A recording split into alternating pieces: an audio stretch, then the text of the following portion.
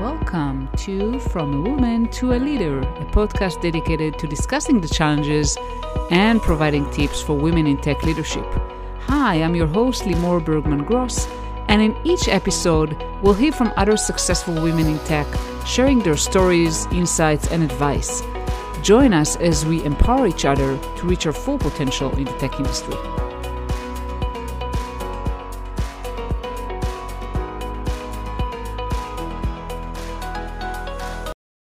Hi, everyone, and welcome to another episode of From a Woman to a Leader.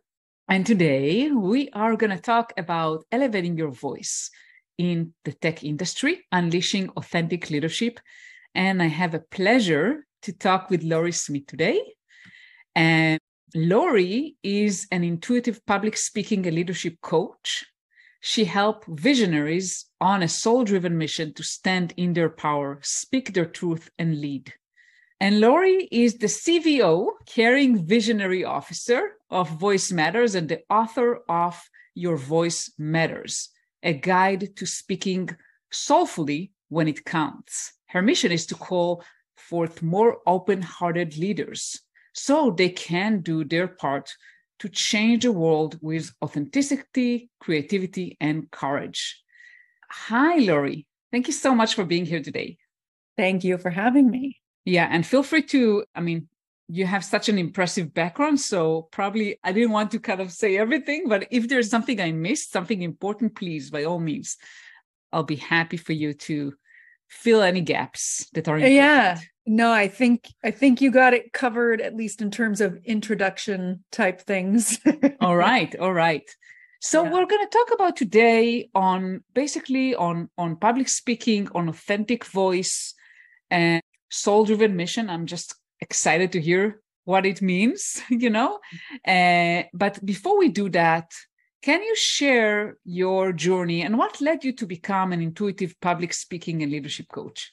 Yes, it's been a lifelong journey to get there. And I think some of the key moments, first, when I was about 7 years old, I got led to acting and theater because my mother found me playing make-believe in the backyard by myself. I had been playing with some friends, and being kids, they got bored and they were like, okay, we're going to the pool. And I wanted to stay there and finish the story. And my mother took me to an acting class. And that's what I call my first spiritual zone. It was, there's a light side and a dark side to the theater. And in the light side of the theater, actors in particular are really able to be deeply present with other people and connected and creative in a way that most of the rest of the world isn't or wasn't. It's a safe space to show up that way when you're in the light side of theater. And then about 20 years later, I was working as an executive assistant during the day and doing theater as an actor and a director and a writer at night. Mm-hmm. And I had an experience in my favorite acting class ever that was one of the biggest moments that led to what I do today and how I do it today. It was an exercise in the acting class where everyone was focused on me. Normally it was like you and 1 to 3 other people, so the attention was sort of divided. Mm-hmm. And during the exercise, he paused the exercise, my instructor, Richard Side, and said, you keep like resetting yourself or pulling yourself together or something like that in between these moments. Stop doing that. Just go from where you are. And I said, I'm not that comfortable having everyone's eyes on me. And then he said, well, then you've picked a strange set of careers for yourself. You're an actor, a teacher, a leader. Part of you wants this. Part of you knows you're meant to be here. And I could feel that he was right. And by this point, I deeply trusted him. So I knew I was going to grow if I did what he said. So we went back into the exercise, and it was like what I call the emotional masks that we wear and the energetic armor. I let that all go. And I felt layers of protection melting away as the exercise continued. And it was like I would be crying uncontrollably, and someone would come in with like a different improv scene that completely didn't fit with the fact that I was crying. And I would just have to keep on going without trying to pull myself together. And by the end of that exercise, I looked out at my classmates, and it was like I could see and feel what kind of day each of them was having, what kind of emotional state that they were in. And I now know that was my first moment of oneness that was not during the acting part. Like I had felt like I would have moments of timelessness and being utterly and completely in the moment in my life while I was acting. This was the first time that happened beyond the acting. And there were a couple of other the universe was kind of calling me to go into this. There were some other key moments. And this moment is part of what it really feels like is at the center of how I help people. I help them to be comfortable being seen, to really be present as themselves without the masks, without the energetic armor. And then they unleash their charisma and they become vibrant and alive from head to toe. And they speak in a way that is unique to them. No one else can speak exactly like I can. No one else can speak exactly like you can. And I felt like the universe was kind of guiding me to where I am today. And that is a big one that it's not like he said, you should go be a public speaking coach. And yet that is part of what led me on the path and on the way that I approach public speaking and leadership today. So it sounds like from what you're saying, it's an emotional process. It's not just like, okay, I'll tell you how to speak in front of a crowd, how to be confident, different tactics. It's an emotional process. The way I do it, I think our culture really likes to look for the quick fix, the diet pill. Just tell me how to do it. Tell me what to say. Tell me what to wear. And I don't feel like that really works. I feel like I can tell you how to stand in a confident way. And that might help evoke some confidence. But it's really going to help if we go in and excavate what is in the way of your confidence coming out and kind of bring it to the surface and help you actually find your most confident self so that you don't feel like an imposter. You have actually grown your confidence and your ability to be present with other people. And how do you do that? It sounds like, okay, everyone should be able to do that, right? It's the magic pill we all need. Yeah. How do I do that? Well, I was doing it very intuitively. And then at some point I was thinking I might teach other people to work in the way that I work, which ended up not happening. Yet in that process, I developed my approach and came up with, a graphic for it and a 7-step pathway with a bunch of different tools. And what I'll say about it without reading a book to you right now in this moment is that it's integrated or holistic.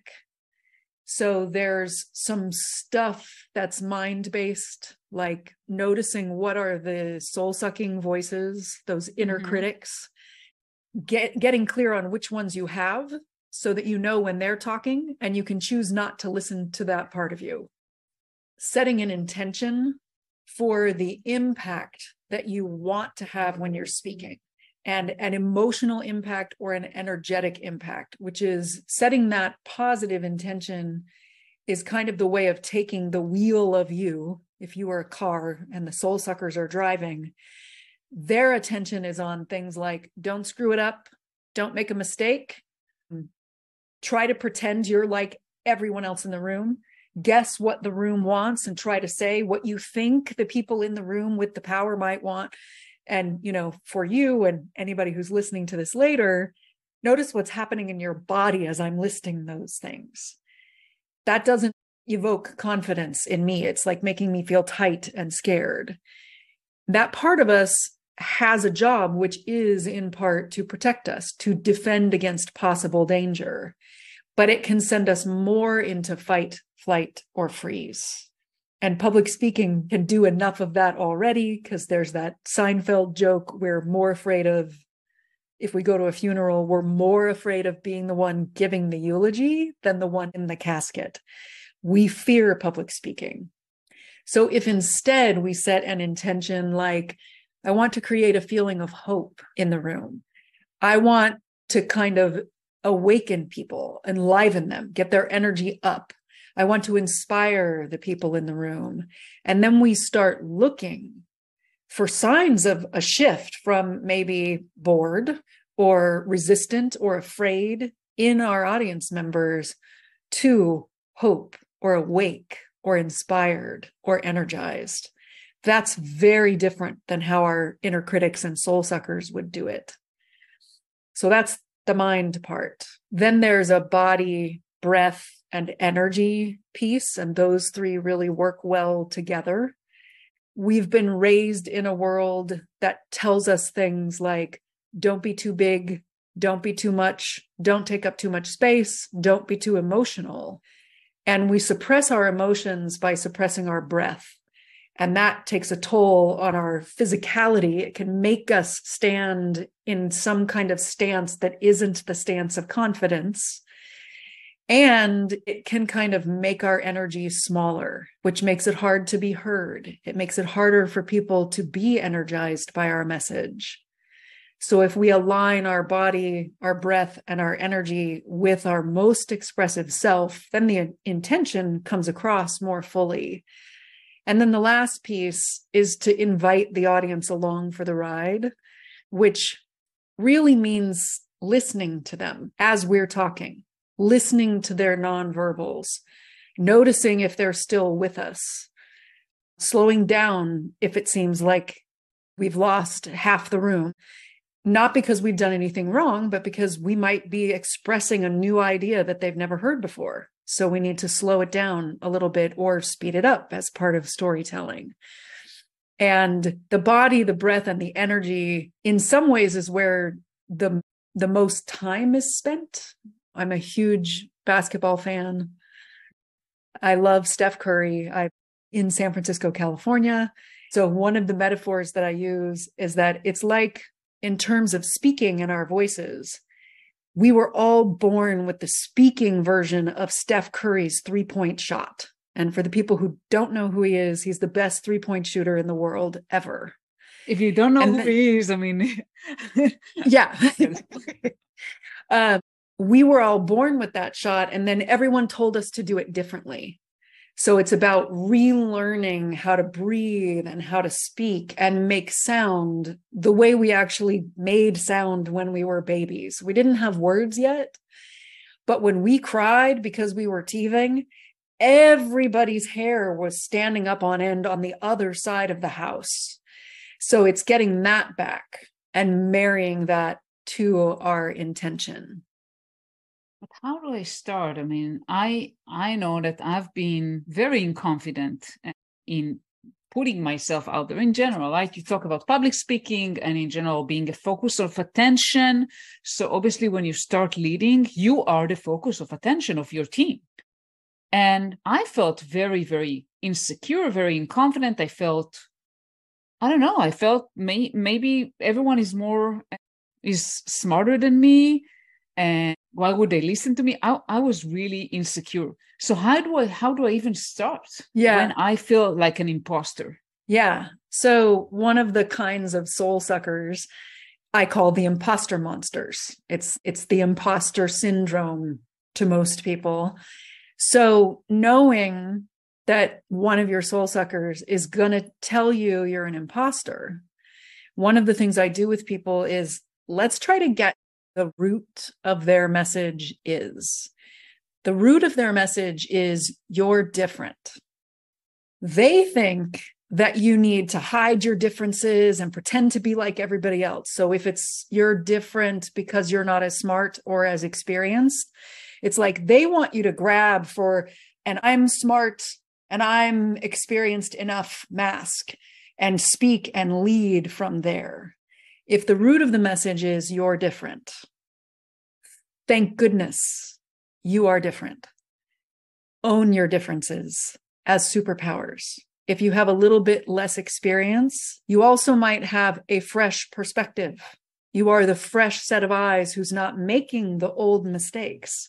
You can actually see differently. And in any system, whether it's working in a corporate environment or even in the human body, if my eyeball cells started thinking, oh, I'm not as something or other as the spinal cells, I should try to pretend to be more like them, my system would fail. The eyeball cells need to be eyeballs. The spinal cells need to be spinal cells. In your organization or in any group, whether we're talking the world or a corporate system, we need some people with experience and a certain kind of wisdom. We also, like, let's say SAT wisdom or IQ wisdom. We need those people. We also need people with curiosity, a fresh perspective, EQ wisdom, emotional intelligence wisdom. We need them all. So the more everyone can say, yes, I'm different.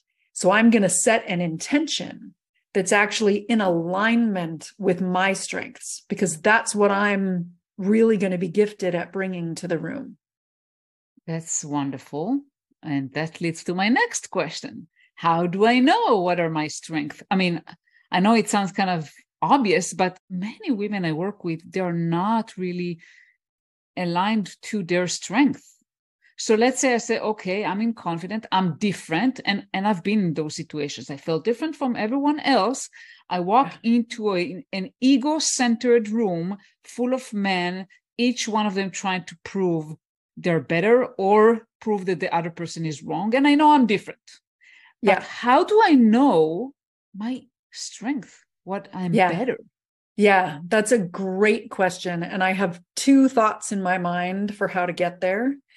The first one is, it can be so hard in the beginning to even say the word, my strengths, because it's like the world is testing you and the world is valuing other things.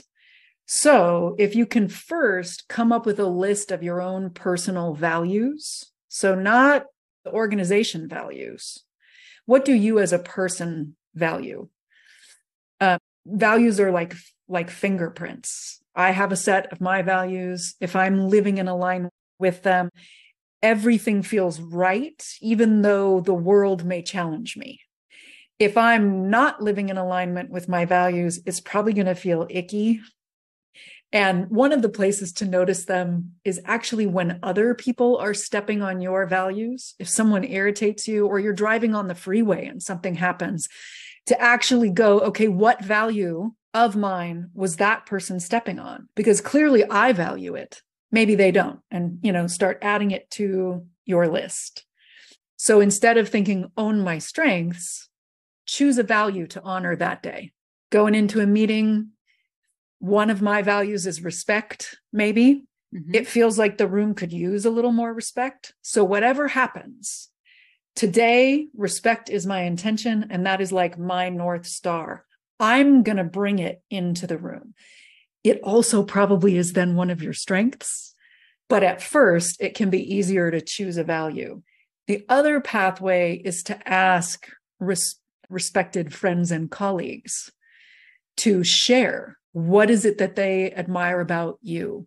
What is it that they think are your strengths that you may not even know are your strengths?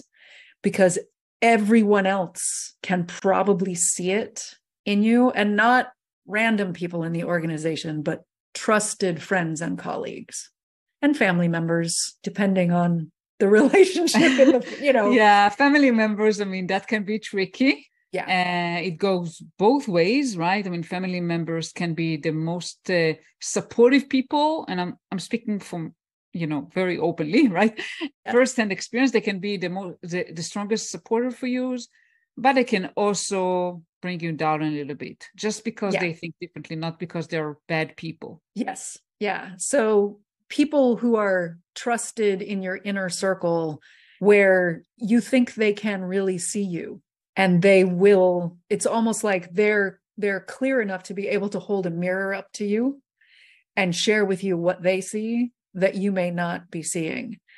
And then this one just popped into my head. I said there were two. The third one is sometimes it's helpful to go hire a coach who's not loaded with any friendship or family or organizational things. They will often see things in you. My first coach saw things in me that I was not seeing in myself at the time. And 15 years later, I'm like, wow, I am the person that she knew was in there back then. Yeah, that's wonderful. Yeah. And I'm a strong believer in values. And as you mentioned, a lot of times people who irritate us they're just conflicting to our values. Yes. Another great strategy is to kind of think about what would you be willing to pay for a value, pay not monetary necessarily, or what are you not willing to do, no matter what. And that a lot of times is related to values. For example, if someone say, I would never lie, right? No matter what, even if someone, is willing to pay me, whatever, it means that this person, really value the truth and honesty is super important to them. Yeah, absolutely. Absolutely. I love that. Yeah. And the strength part, yeah, this is sometimes you need extra help. I'm with you on that. Sometimes you need someone external to tell you, yes, this is a strength of yours. Yeah. Yeah. Yeah. Especially if you're in a world that isn't valuing that strength that you have. It's kind of a weird catch-22 because you might be in an environment that has no curiosity. No one in the room is valuing curiosity, and curiosity might be one of your superpowers. So imagine a meeting with 12 people around one of those boardroom tables, and let's say 4 of the people in the room are taking up all of the airspace, going, I think this is best. I think this is best. And there's maybe 4 other people in the room who are kind of being quiet and not being curious and asking the questions that would help lead to the innovation that group of people needs. So it's kind of a catch-22 because you have to realize curiosity as your superpower in the middle of an environment that doesn't have it. But that's exactly what that environment might need from you in that moment. So how do you get the courage? Because it takes a lot of courage to be different and to start bringing something that no one else have, and it's not the norm, and no one is used to that. How do you get the courage to do that? Yeah, I feel like one of the strongest ways to dial up the courage to make a smooth transition to showing up with courage in that public world is to find small groups that are safe, where you can start to grow your presence and be your uniquely weird, wacky self and be accepted and admired and valued, and like have a room full of people going, yes, yes, that's the real you. From that, your body and your neural pathways shift. It's like you shift into your Steph Curry 3-point shot. You know how to do it in that small, intimate group. And then the leap to doing it out in the public space is easier than if you're trying to grow your courage at home alone, or even growing your courage one-on-one with a coach. It is possible to go from one-on-one with a coach to courage in the world. And I feel like, there's by yourself, there's one-on-one with a coach, there's small group, and then there's the real world. That's kind of like you're growing it without as huge of a leap into the lion's den, so to speak. Yeah, and what I like to kind of say is that you should be scared, but not terrified. So basically, you should be a little bit scared. It should be uncomfortable, but not terrifying. Yes. Yeah, I feel that way about any time we use our voice. It's both a vulnerable and a courageous act. And it's probably going to feel more like you're on a thrilling roller coaster ride than you're sitting on your couch watching television. I love that. there's an energy to like, oh, this is scary. Oh, now it's thrilling because we're on the downhill slope. Yeah. For sure. And I think that to define what is scary and what is terrifying and where is the right kind of proof of concept for you or the safe zone, it's really up to each person to decide. It is probably different for every person. Yeah. And it is that's a great inquiry to go off and kind of live with in your life, is noticing for ourselves. What does it feel like physically and energetically when it's terror, when it really is hard no? I have a friend who's like, that's a hard no. What does it feel like when it's a hard no?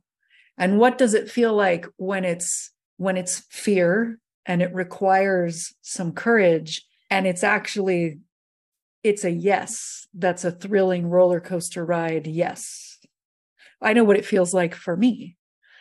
And like you said, I think everybody else, it's helpful to know what does it feel like. So when your mind is trying to make decisions, you can kind of go, wait a minute, my body is doing that thing that says this is an absolute no.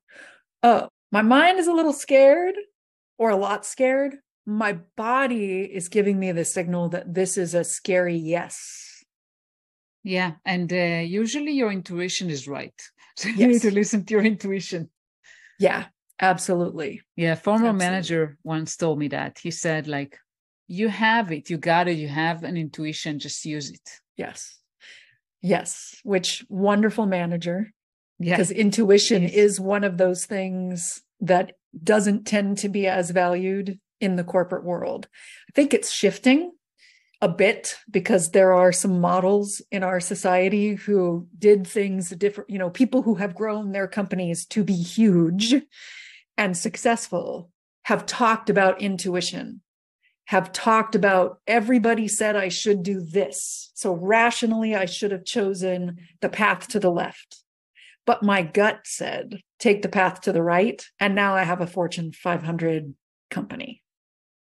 Yeah, and it doesn't always result in Fortune 500 companies, but sometimes it results just in your inner kind of feeling that you're doing the right thing. Yes.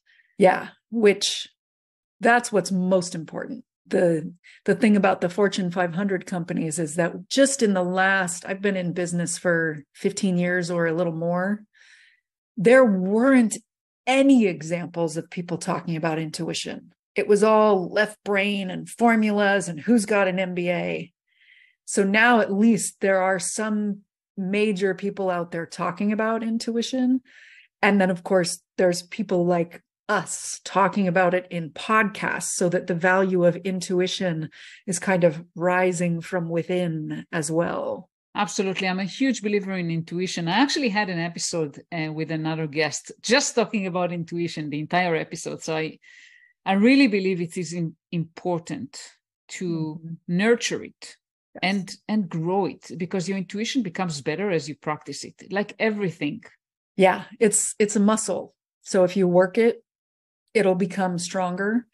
It also feels like if we don't listen to that part of us, it stops talking. Just like if I were talking to you, trying to get your attention, and you weren't listening to me, eventually I might stop talking to you. I think our intuition, it can become quiet because it doesn't think we're listening anymore. So when we listen to it and we act on it and we speak things that it's kind of saying, say this now, then it talks to us even more.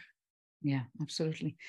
And with that, I can't believe that the time passed so quickly. So with that, I would just want to kind of leave our audience with how they can reach you and what you have going on right now. Yeah, the easiest way to reach me is to go to my website, voice-matters.com. And if you're into socials, you can scroll to the bottom of the page and they're all there. I just can never remember what my handles are.